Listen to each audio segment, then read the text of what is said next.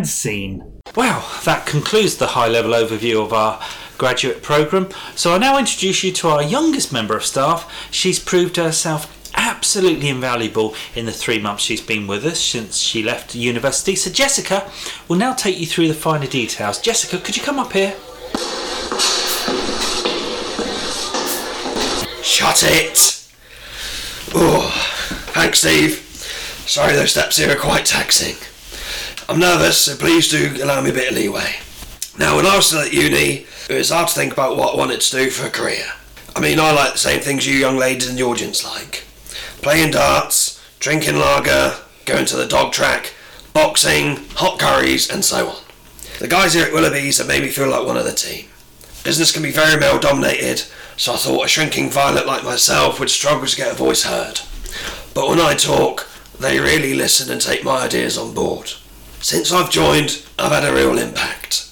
Curry night Mondays, dog racing Tuesdays, hours on a Wednesday, cage fight Thursdays and team drinks on a Friday, followed by a large doner on the way home.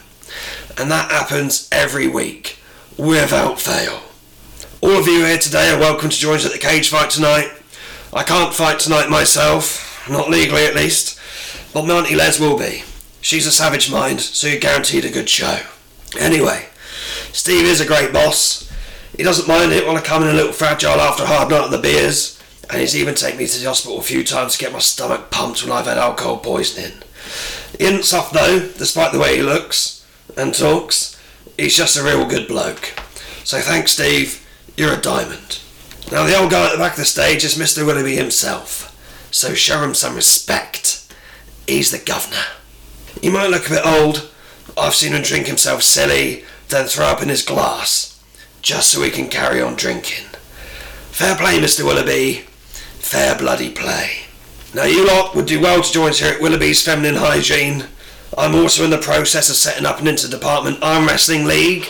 We really are the social butterflies, but we work hard and play even bloody harder. I'd like to thank you for your time. If anyone has any questions, just ask me over the Vindaloo finger buffet. Only one trip each, please, you greedy mares. Especially you in the front row. I got my eyes on you. And scene. There are now only 2 bearded geckos left bidding against each other. We have David Small, who made his millions in cut-price care homes in the north, and self-cleaning wheelie bin mogul Simon Smellbetter. Let's rejoin the action. I'm going to offer you all the money for twice the equity you've offered, with a 3-year buyback option if you meet your projected sales forecast. Don't consider that. You'll be wasting valuable time. I'm offering you all of the money for only 1.5 times the equity you're offering, plus you'll get my expertise in a non-complimentary sector to take your business to the next level. Ridiculous. Don't listen to that, it's insulting. I'm offering all the money again, plus I'll only have 125% of your offered equity for 10 years, after which time I'll give you 40% of the shares. That is balderdash, piffle and nonsense. Is all of the bloody money, all his money, all my money again, plus everyone else's money for 122% of the equity, plus my bleeding shoes. Ignore that. Simon is being ridiculous.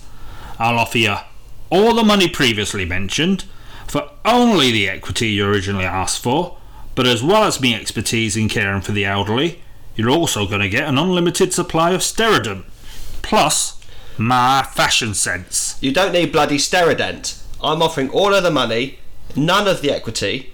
My PA, Sandra, will bake you a cake once a month, plus my shoes, and pleasant smelling rubbish in all of your company's bins.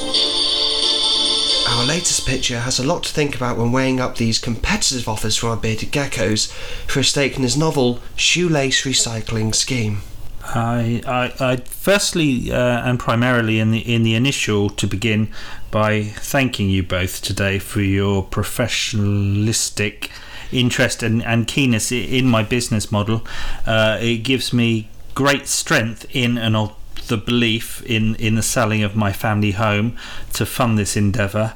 That said, and the ongoing, the dire circumstances myself and my good wife and all of my many children find themselves in, I think I have to decline both your offers, as I believe I'm worth more than you have offered, despite you both offering me multiples of the money I requested and for none of the equity. But I do appreciate I have no track record, expertise, acumen or ability, and you are the undoubted established successful business experts. However, that is my final decision. Good luck. Good luck. And scene.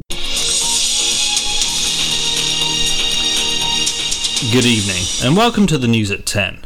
I'm Daniel Everyman. Panic buying today cleared the shelves of most supermarkets of bread rolls and sausages in southern England, as we experienced a shock 4-hour heatwave in the middle of August. Also, in the north of England, people rushed to the shops to purchase all available bread and milk after a light smattering of sleet was recorded over the Pennines. Aren't people really bloody stupid? It's just weather. It happens every day. Grow up.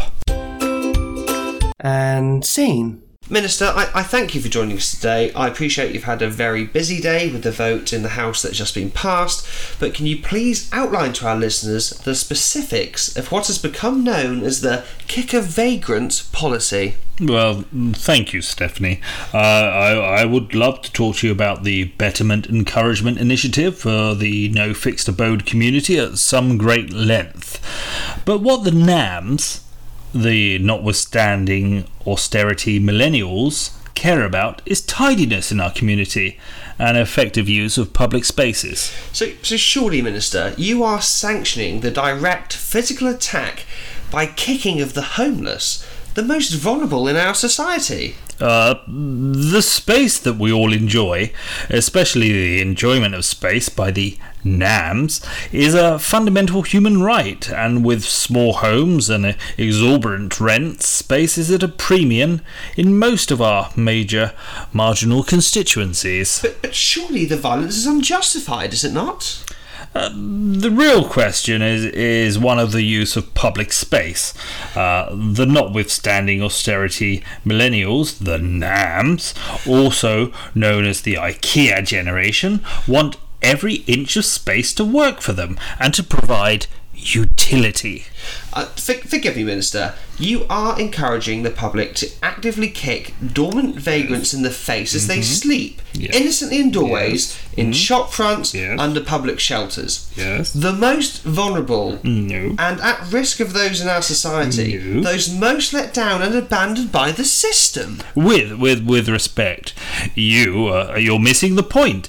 A doorway, as you put it, is a right of access deserved by the NAMs, and we feel it is wrong for anyone to deny a fundamental human right of access of public space to those most deserving. The hard-working, tax-paying NAM, for example, does not expect an obstruction to their basic right of entry to, perhaps, a boutique coffee house or an artisan bakery, a cereal-serving cafe, or even a beard conditioner's. Minister, I thank you for your time. Thank you.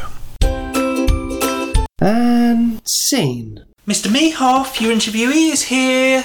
Let me take a look at this hot young buck. So, kid, what's your name? Hello, Mr. Mehoff. I'm Richard Package. Nice. Dick Package or a Rich Package? I usually go by Rich, but I don't mind Dick. Noted. You're a tall lad, aren't you? I'm 6'7", yes. Came in handy on the rugby pitch. A hooker, I presume. So, Big Dick Package, try to relax and don't be so stiff for me. I like to start soft and really harden up as things get going. Okay, thank you, Mr. Mehoff. Call me Jack. I want to find out more about you. I want to probe this dick in front of me. Of course, fire away. Scenario: crack of dawn. Up with the cock, hard and ready to do your stuff, or are you flaccid and dribbling in your cot? I've got a pet Labrador actually. She's getting on a bit now, but I like to take her for a walk each morning, so I do tend to get up early. Well, I've had a few old dogs get me up in the morning as well. Scenario, your ass is on the line. There's a massive cock-up. Who are you going to finger? Little Jill, the doe-eyed work placement student, or Sweaty Baz, the chubby diabetic bean counter? Or does Big Dick take it all like a man? Well, ultimately, I would feel responsible for any action of my team and take full responsibilities. However, I wouldn't shy away from perhaps a stern word where needs be with the appropriate colleague. So you're not afraid of coming down hard on people under you, showing them who is boss? I see that as part of my managerial responsibilities. Great. Big Dick likes it on top. Scenario, delegation skills. Dick's got a heavy load and it's going to be hard. Is Big Dick taking it all on himself, or is he planning on spreading his burden?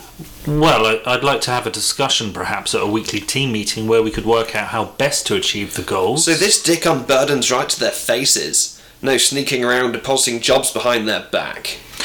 I find people like the direct approach. Agree. Give it to them right between the eyes. Scenario, Dick, oral time. Are you able to extract what you want out of your team member using just your tongue? Well, I like to think I'm an effective communicator. Enough of the competency-based questions. Previous employment. I see you worked at Coots. How did Big Dick handle large deposits? Well, the corporate governance structure demanded money laundering checks before any accounts were credited, and I see you also spent a summer working in the Lake District. I volunteered in Cockermouth. Too much information, Dick. Moving on. Now it's your turn to ask the questions. Shoot, Dick. Give it to me. So what are the office hours you operate? Well, the team get in for 9, but I want to see Dick coming first. Okay. How would you describe your managerial style? I'm anal, Dick. Always have been, always will be. My father drilled it into me at an early age. Lastly, and from my point of view, most importantly, do you have any doubts about employing me? I like Dick, and I'm prepared to suck it and see. Oh, that's great. So you're offering me the job? Yes. You could almost say this Big Dick package is just what Jack Meoff's been wanting for a hell of a long time. That's fantastic, thank you. Leave your vitals with Anita Hardcock on reception.